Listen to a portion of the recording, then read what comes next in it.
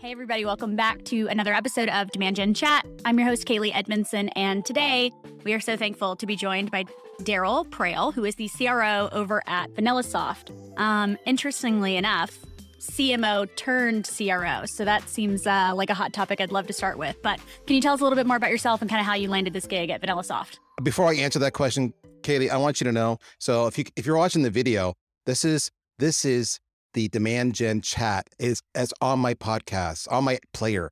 I listen to Kaylee all the time, and now I'm on the show. Mom, I've made it. This is so cool. You asked me a question. The question was, how did I get this gig, or was it something else? It was how did I get this gig? I want to know how you got this gig. Yeah, because you started as a CMO and now you're a CRO, and obviously I feel like that required some type of jump. How the hell did that happen? Yes. Were they drunk? Right. I need to know how it happened. They had no money because marketers make no money. Yes, I understand all the above. Okay. Quick and dirty. I can get a little bit of background because it's relevant. Mm-hmm. I began life as a computer programmer. All right. That's my education. I know. It's crazy. And when I finished school, I'm like, coding, who wants to code anymore? That's so stupid. That's boring. Sitting behind a monitor. What do I do? And then everybody said, you should go in sales. Now, when you're 21 years old, you have zero idea what the hell that means. Sure, I'll go in sales. And I started selling photocopiers door to door for 6 months. And if you want to have any iota of confidence or self-worth stripped away from you immediately, do that. Sell photocopiers door to door. Go knock on the mechanic's door. Go knock on that one lonely accountant in his little office. Go look, at the HVAC place and the roofing place and the construction place. It's great. Let me tell you, that was my first sales job. Learned a lot. Went back to coding. Fast forward about 5 years. But you only lasted 6 months. 6 months, yes, I even bought a car for it. I bought a minivan.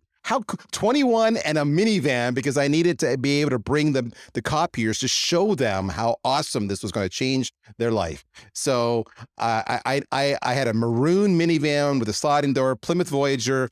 I was the cat's meow. Thank God I was already engaged at that point in time. I never would have got another woman in my life. So I went to coding, and then after about 5 years, I was like, okay, enough of this. And I popped out into sales.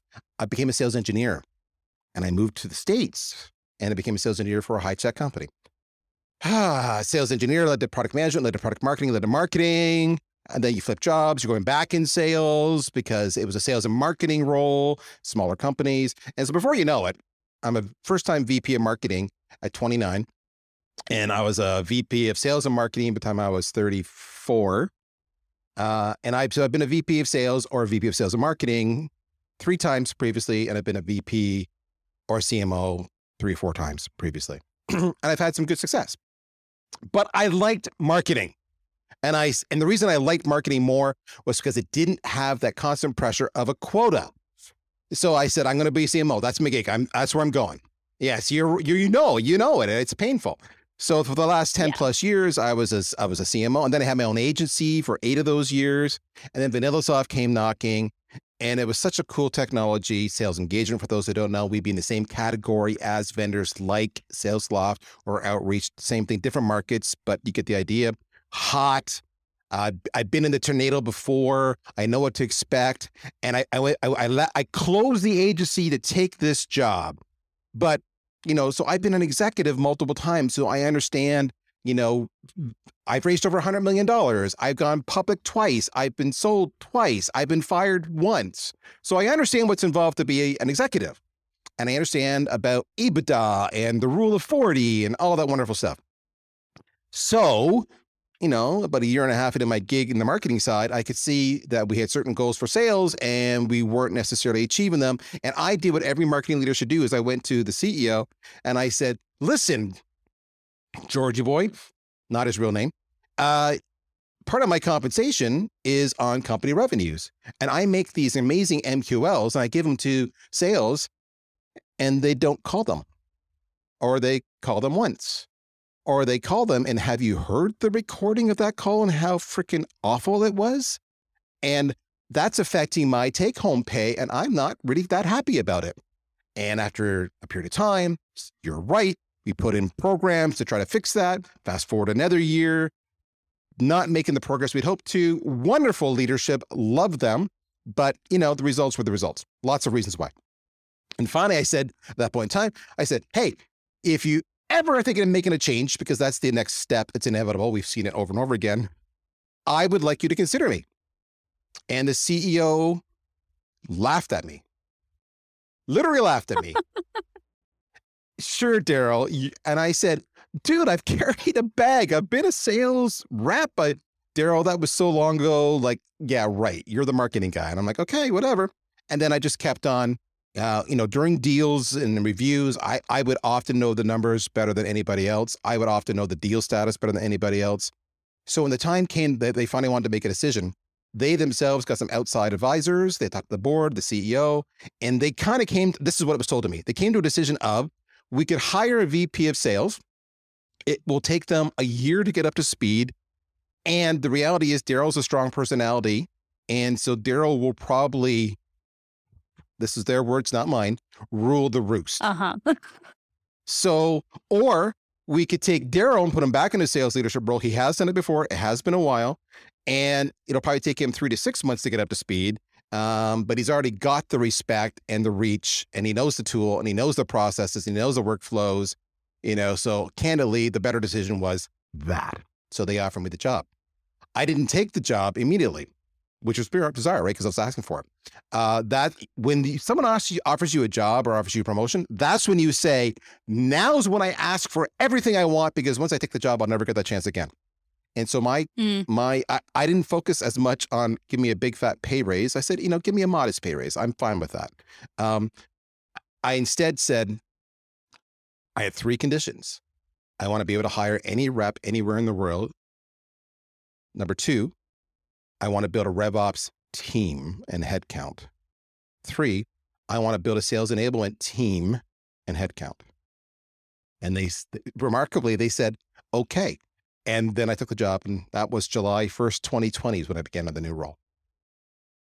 Wow. Okay, so I have a lot of follow-up questions for that. Do it. Your 3 requirements are these things, I guess, that were drastically different from the way that VanillaSoft was operating while you were in your CMO role. Like reps weren't anywhere in the world. You didn't have a RevOps team, and you didn't have an enablement team at all. So reps were all hired in our Plano, Texas, greater Plano, Texas, Dallas, Texas area. That's where our U.S. head office is. And because the idea was we wanted the pit environment where we can learn off of each other. And, I had a great call, and there's a leaderboard, and there's a lot to be said for that. So that was that was what we did historically. There was no RevOps team. Marketing, me and my crew and the marketing team just did it. We want HubSpot? We're getting HubSpot. We'll do it. We'll pay some consultants and we'll do it ourselves. And Joey, you've never done HubSpot before. We sent you from some training. And now Joey, you're the HubSpot person on top of doing copywriting and emails and everything else. And we want to do, another tool. Let's have Cast It for our podcasting platform. Or let's, whatever. Bing, bang, boom. So what I wanted was, if I was going to own the whole revenue organization, I wanted a stack that was uniform across the organization, that allowed me to give me a lifetime end-to-end view of the buyer's journey, the cost of acquisition, deal velocity, all that stuff. So to do that, you get to a certain point where, at the time, we didn't have conversational intelligence. We didn't have a sales enablement platform, right, et cetera. So I know we needed, if we're going to have a repeatable, scalable sales team to hit the numbers we want to hit, which is what wasn't happening before, we needed to equip the team, which meant I needed a handful of people who were focused on just giving me 2 things: an infrastructure that was robust and protected the reps from doing stupid things that reps like to do, like not putting in close dates or opportunity values or what have you, or even updating accounts and opportunities. But number 2, gave me all the data and the information and the stats I needed to make informed, wise decisions, as opposed to gut feeling. And we had a lot of gut feeling before. Finally, on the sales enablement side, the VP of sales did a lot of that coaching, part of their job. And we had team leads. They did it as well. But again, that wasn't scalable. So every time we had a new rep start, those people were doing one-on-one coaching where I wanted actual, we invested in Seismic, we invested in Brainshark. I hired a dedicated sales trainer to make nothing but sales training content. So when people came on board, we just ramp them up in a scalable, repeatable, controllable fashion, and we could optimize that for every iterative hire. And that way we could get a faster ROI on their return. In other words, they could be making money for me in the first, 60 to 90 days as opposed to 6 months to a year. So that it was all about efficiency and scale.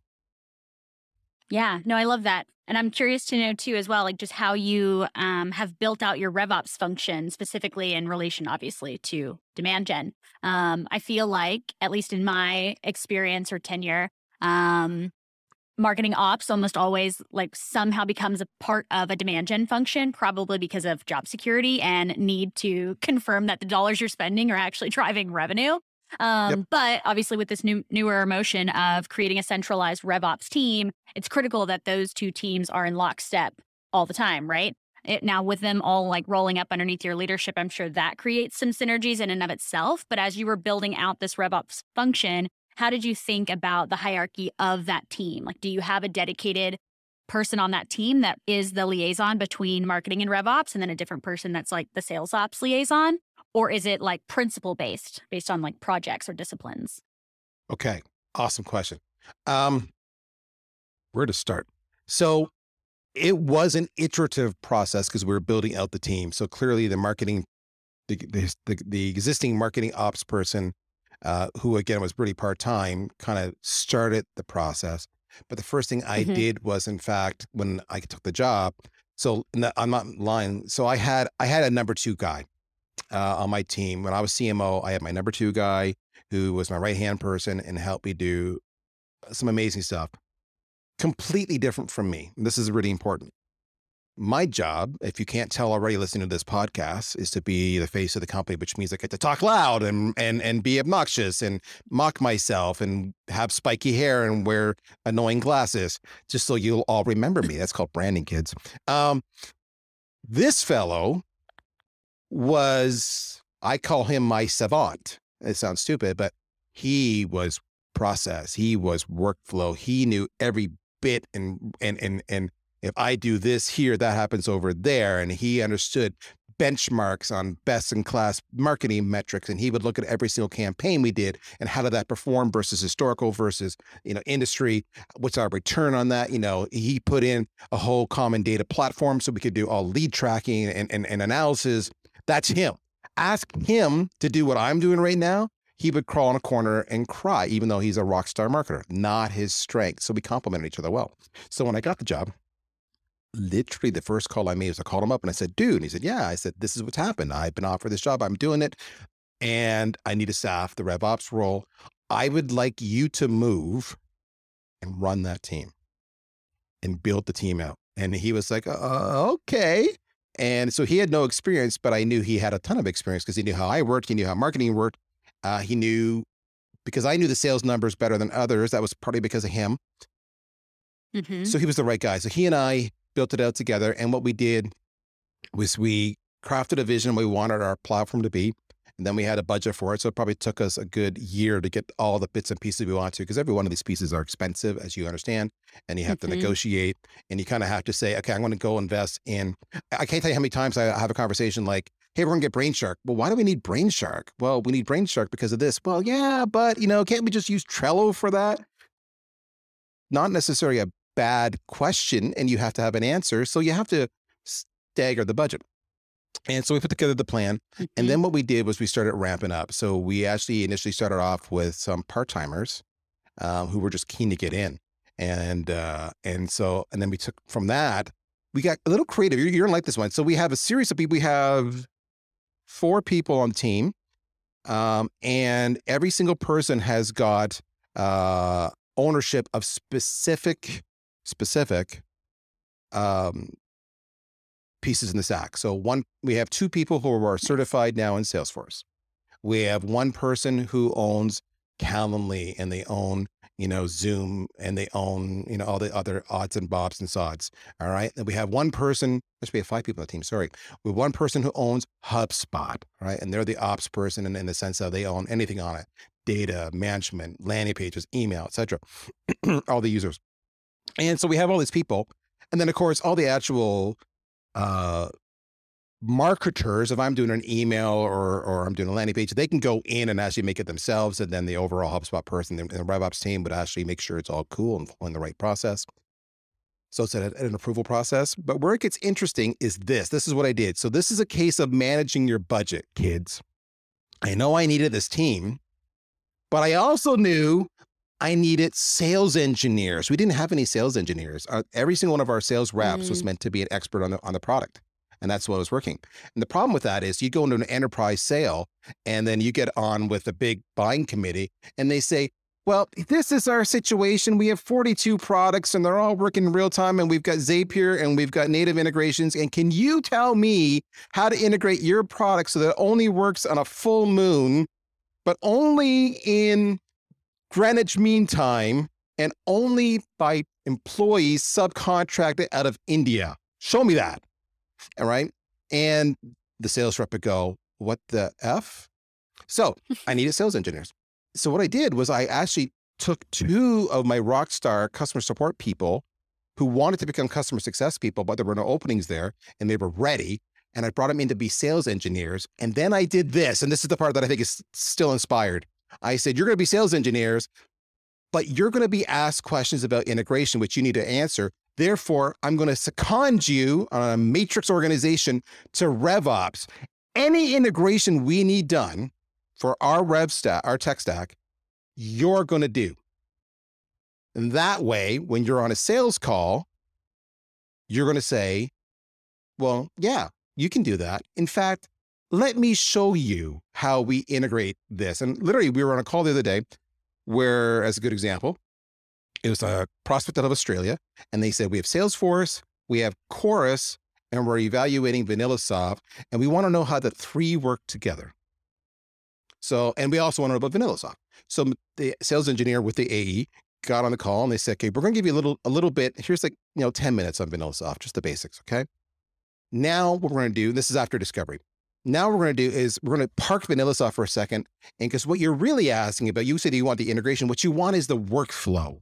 That's what you want. And they're like, yeah, we're going to show you our workflow. I'm going to and here's how it works between all 3 of this, products. So when you're doing that solution sell, that could never have happened if my sales engineer wasn't involved in my RevOps team, because they've done it themselves firsthand. And they are accountable to my sales reps and to me and to the marketers as their customers. So that's what we did to make our budget work. I'm not sure I answered your question, but it was a good story. No, it was a great story. I think you answered my question. I was just super curious as to, how you've built out the disciplines with your RevOps team. And I think I got it. Hopefully listeners get it. I feel like I have a full view of what's happening there. So my hot take question for you is this, now that you're all warmed up and riffing on everything, should CROs, and you're different because I understand you're both, but you were a CMO before you changed over to the CRO side and started managing both. Are more successful CROs going to come from a CMO marketing background or a sales background, and why? Easy answer. And I'm not saying this because of my background. It's not easy according to marketing. It's not easy according to marketing Twitter, though. Marketing Twitter is fired up about it. So I just need your hot take. Okay. So the answer is, it's an easy answer, but there is a caveat. I'll give you both. Okay. Okay. So the best CROs will come from marketing, because most of selling today is a combination of, tell me if this makes sense to you all, Kaylee, automated sequences or cadences done through sales engagement platforms or bots, which is all about messaging and personalization, call to actions, compelling content, and measuring the data to know what performs better and continually A/B testing. Everything I just said there is marketing, isn't it? Yet that's what sales reps are doing. I literally, about a year ago, we sent an email blast out. My name is on it. It was probably saying, hey, are you subscribed to the Demand Gen Chat podcast? Because Kaylee rocks, you should. And I got a response back from an SDR saying, your subject line sucks. I have an 84% open rate. And if you want my help on how to write an email that works, let me know. And so I'm getting this, I'm opening it, I'm reading this, and it was like an epiphany moment for many reasons. My initial reaction, like any marketer, was like, nobody in the world has an 84% open rate. So the fact that you think you have an 84% open rate shows you how entirely and utterly clueless you still are, Mr. Sales Rep, and you need some serious help. But that aside, where it rocked my world was this sales rep, this sales development rep, knew their open rate, at least what they thought was an open rate. Maybe. And had an opinion on my email that followed total best practices. And for the record, I don't remember the numbers, but I do know because then I was curious. That particular email we sent out had a massive open rate. So I knew everything was cool. We did the numbers.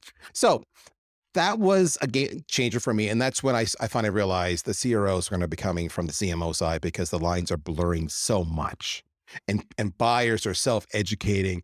And often many account rec execs are, don't yell at me, kids, if you're in an AE. Many of you are becoming order takers. All right. That's the fact of the matter. Here's my caveat. You still need to understand sales. And too many marketers are scared shitless, excuse the words, of that sales world. And they've never even picked up a phone in their life. They have an opinion, which is remarkable because I don't know how you could have an opinion without ever doing the task, not even once. So if you want to be CRO, you still have to do the job. You can go, maybe swap, do a swap. Instead of a house swap, you do a sales and marketing employee swap and you sit in each other's chair for a month. All right. And watch that sales rep struggle to write email copy or website copy that works or do any kind of content that converts. And watch that marketer realize that it's painful and it's full of rejection and you get hung up on a lot and people yell at you and people have an opinion. And when you get them on the call, you get tongue tied and they ask you questions. You don't know the answers. You feel like a dumbass. So when you live that life for a while, all of a sudden you go, okay. And then the next thing is, and by the way, what I'm about to tell you applies not even if you're a CRO, if you have aspirations of being a VP of marketing or a CMO, what I'm about to tell you still applies. You need to know the data on sales and sales performance and sales conversions and the state of every single major deal better than your sales counterparts. Because you will only get the respect of the executive table if you do that. And then you need to insert yourself where relevant to help close the deals. Stop waiting for your sales counterparts to do it on their own. Because you're at the executive table, you are all working together to achieve revenue. You just have different jobs. If you don't know the numbers, you don't know the math, you don't insert yourself, you don't talk to the sales reps, which by the way, your best messaging comes from talking to the sales reps. Either you're going to learn that they're not saying what you're saying, or they're saying stuff that converts way better than what you're saying. Either way, you got to get that under control. So that's the caveat. If you want to be a good CRO, marketers, put your foot in the sales pond for a little bit and have a clue and know the numbers. But from pure raw selling, marketers are already selling. We're doing touch-free selling. We're getting you, we're finding you, we're targeting you, we're enticing you to come to our site on inbound, and then we're working you through the sales funnel. We're being intelligent with the content we share. We're personalizing it based on persona and based on ICP. We're being very intentional with our nurtures. We're qualifying you. We already get it. So we have way more of the skills than just the sales reps do, and that's why. I feel like that was good, though. Very thorough answer. Maybe what I knew you were going to say to some degree, that I knew you were going to lean towards marketing. But no, I think it's a good, I've never done sales. I'm the kid you were just speaking to that's terrified to do sales. That's for sure me. I'm pretty sure Chili Pepper will never let me do sales here for 30 days. That would be detrimental. But getting close with your sales team, yes, relevant. Talking to them for sure. Not only are they sometimes not saying the same messaging that we are on the marketing front, but they have this, obviously, constant feedback loop to the market because they're getting on sales calls all day long, in and out, and people are describing our product to them in a way that makes sense to them. So they are hearing like direct feedback from the market that we in marketing land don't have access to until we got Gong. But even still, it's just not at the same scale. Like, I can't listen to Gong calls, 150 Gong calls a day. It's just like not going to happen. but it's still more helpful than we were doing before, which is basically like they have an ear to the ground, so to speak, and we have nothing. And so, yeah, obviously, like they're not saying the exact same thing we're saying because they are hearing directly from the market how people are describing our product or how people are describing their pain point or what our value prop really should be. And over in marketing land, we're just over here like, oh, words. Let's put words that are cute, fluffy, sassy, whatever, that fit nicely on the page. And that's just like not always how it needs to work out. But here's what's the word? A contrarian point of view to what you said a little bit. I have found often marketers are better sales reps, and this is why. One of the most powerful aspects of selling to be successful is storytelling. Okay? Sure. So sales reps are at the front end of the sales process. So they're talking to prospects who are not yet customers. So they're hearing their story and their pain, and that's great. And we can learn from them. So we have the right buzzwords and messaging to get them to click through and become inbound. But as that deal progresses and the buying committee expands and they're talking to different stakeholders, that's where marketers get better and sales reps don't. And this is why. Marketers are the ones writing the case studies. Marketers are the ones talking to the industry analysts. Marketers are the ones taking the interviews from the media. Marketers are the ones who are going and speaking often at industry events, often. So because you've talked to the customer, because you did a case study, and because you talked to an analyst who told you what's going on, when you get into that sales cycle, you can now start to say, it's funny you said that, Mr. Prospect. I was just talking with our happiest customer, ABC Inc., and John Doe physically said the following thing, blah, blah, blah. Now, specifically, John pointed out how they had this problem, and Susie said how they had that problem. And what we were able to do with them was pull together in a nice little bow. And what's interesting, because Gartner said that approached best when I was talking to, Frank and Sarah. So that's our situation. And I do this on a regular basis. And my sales reps are like, where the hell are you getting all this content from? Now, ironically, it's all in Seismic for us. It's all in our content database. And if they listen to half of our podcasts or they read their own case studies that we write for them, they would have all these anecdotes. But that's why marketers can often be better sales reps because they know the stories. Sure. And there is definitely power in storytelling, and salespeople just aren't geared that way, right? Like you said 10 minutes ago, right? They're geared for quota. That's why you decided you needed to be a CMO because you didn't want to be held to a quota. That's all they're focused on, right? It's just like making sure that they can buy groceries this week. And so they skip over the storytelling component just to try and close the deal. And yeah, I guess that doesn't always work out well in the end. No. And that's like marketing and sales to have that part in common, which is play the long game. So sales have to learn to pace themselves in sales, not to try to close it today. Just like, how many marketers have said to management, yes, we're doing an ABM model. We're going to roll that out. And by the way, you're not going to see benefits of it for 6 to 12 months. Or yes, we're doing SEO, but we're not going to see an increase in organic traffic for minimally 9 months that it's tangible. And they're like, why am I spending all this money? This is just hocus pocus. I don't think this. I need an immediate ROI. So playing the long game, stop doing shortcuts, huge, no matter whether you're doing sales or marketing. Before we get to wrap, I have 2 more questions. One question is, obviously I did some research on your LinkedIn before we hopped on this call, and I'm really keen on your latest soapbox, which seems to be bots. And I feel like you have a bone to pick. So I would just like to give you the floor for a second to riff on your current issue or stance on bots and how they're affecting your life. No problem. So here's the best way to put it. Where do I start? Okay. So a little background. So when I took this job as CMO back in 2017, I was 49, about to turn 50. And LinkedIn for me was just my CV. That's all it was. Sure. And 3 months into the job, I done the lay of the land, and I come back and I said, okay, so these are our competitors. And by the way, our competitors have raised hundreds of millions of dollars on a total growth trajectory. Because of that, they don't have to make money. They're buying share. So they have a 5 to 8 year plan. And our business model was the complete opposite. We were about fiscal responsibility, making money. We had never taken any money. And so what does that mean? And those are just 2 different models. They're just 2 different approaches. But as a marketer, what does that mean? As a marketer, it means I'm never going to be able to outspend my competition. I'm never going to be the platinum sponsor at all those events that they're at. I'm never going to be able to buy my way into speaking opportunities that they can. So how do I compete? So for me, the answer was we needed a corporate spokesperson who had influence, and that was going to take some time. And since no one was volunteering, I stepped up and said, I'll do that. So over the course of these last 4 years, I've grown my brand fairly significantly, got a large following, and we saw the consequences of that very quickly within the first year. Again, play the long game. The first year, dramatic influx in inbound leads and everything else. Why does that matter? It's not Darryl's great. This is just a strategy. Trust me, believe it or not, I am an introvert and I hate doing that.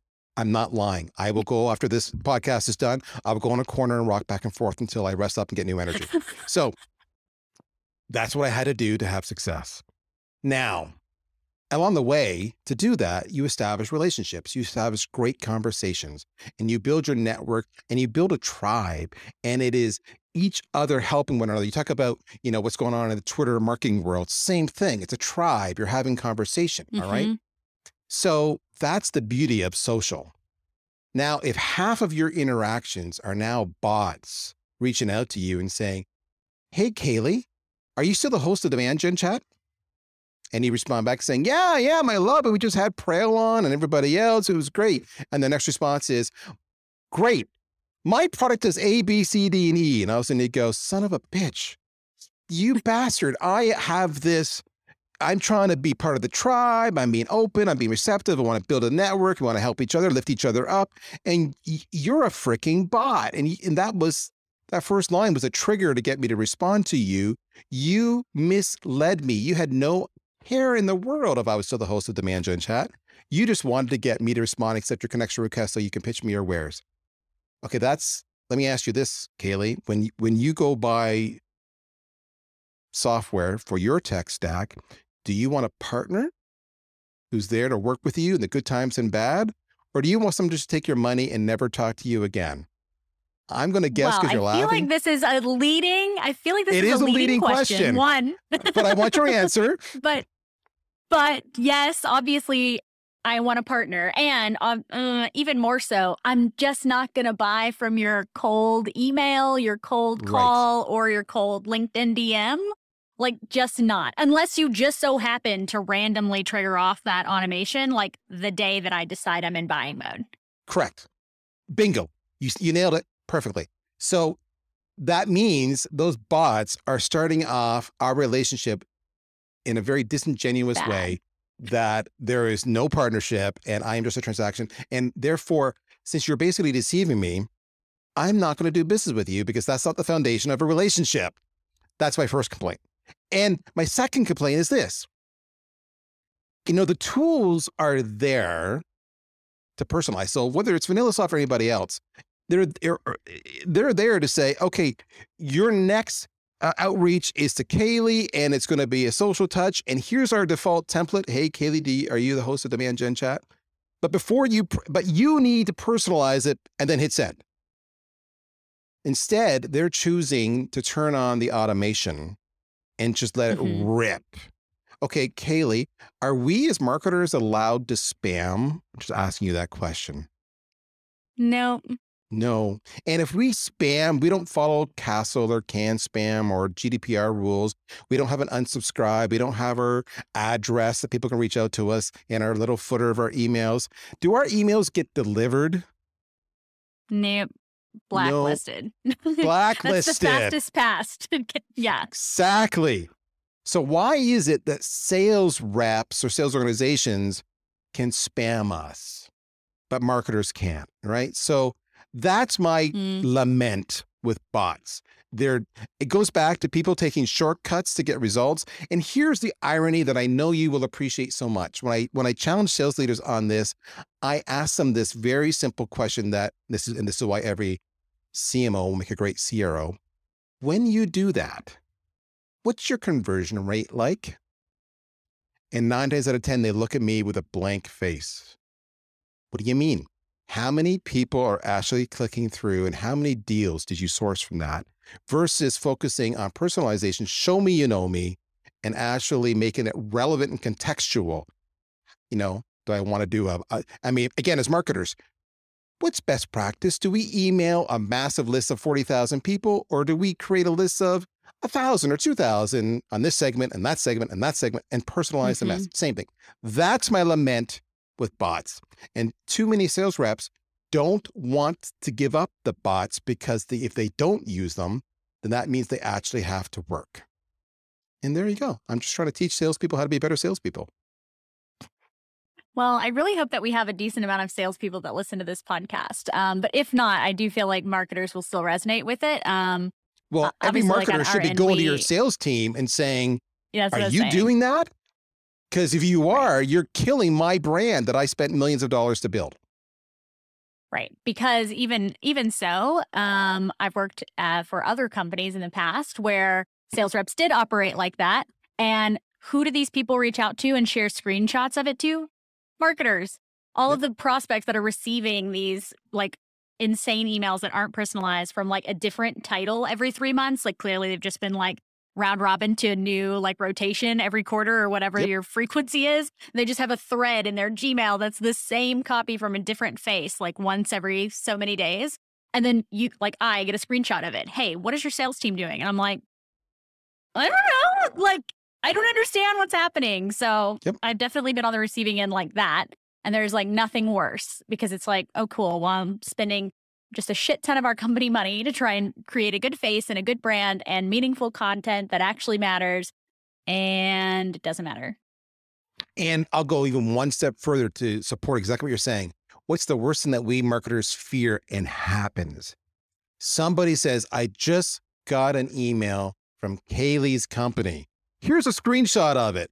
These bastards are wasting my time. And all of a sudden, Kaylee's going, how the hell do I combat this from a PR point of view? Right. Right? So the one thing I would tell our marketers is you listen to us talk about this. And Kaylee, you mentioned that we're talking a little more about sales maybe than you normally do. And I understand that. But your marketing success is tied to sales. So if because if they don't close the deal or if they ruin your brand, you're the one playing cleanup. Management comes to you and says, I gave you $1 million. I got no ROI on it. And you're going to say, but sales, and most organizations are like, no, the sales guys are golden. We can't touch them because they're the golden goose. We can't touch them. Marketers, you need to own the whole experience. You need to hold sales reps accountable, sales leadership accountable, and say, I spent $500. I'm making this lead for you. It's qualified based on our SLA. Now, and this is why you need an SLA. You need to go and not make these mistakes. Instead, do this and make sure you do it right. So marketers, step up, take on the big bad beast of sales, hold them accountable because, damn it, it's worth it. Last question. I realized we're at like top of hour and I was like, oh, we'll never get to the top of the hour while we're here. My last question I always like to ask people is, who's another marketer in the space that you're following and find value from that people listening should also go follow, listen to their podcast, read their book, whatever it is? Easy. Sangram Vajre, all right, co-founder of Terminus. He's their sales, he's the company evangelist now. Sangram just wrote a book called Move, M-O-V-E, and he's a co-author. And why this matters to you marketers is because the whole book is a framework around go-to-market. And he actually creates a recipe for what you need to do based on where you are in your company maturity. And it's literally step by step by step, do this, this, this, and this. It's stuff you marketers know intrinsically, but when you try to convey it to your leadership and say, we're not doing it right, we need to do this, we need to do that, and they all look at you with blank eyes, buy the book, give it to them, read it, and then say, and we're going to call a posse party together, and we're going to go over it and figure out what our go-to-market strategy is and why we're not getting the traction we want. Sangram Vajre, he's my recommendation. Beautiful. I love it. Okay, cool. Well, thank you so much for coming on and just bringing so much energy to the podcast. I have enjoyed it so much. If other people listening need to follow you, obviously LinkedIn, but you also have 2 podcasts that you somehow have not mentioned. Yes, right? I do. I just got off the recording of one to join this one.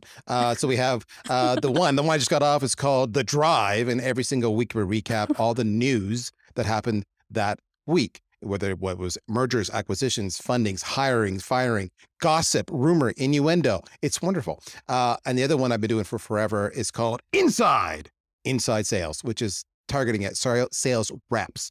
And it just teaches them how to be better sales reps. We have an incredible guest list on the Inside Sales Show. Amazing.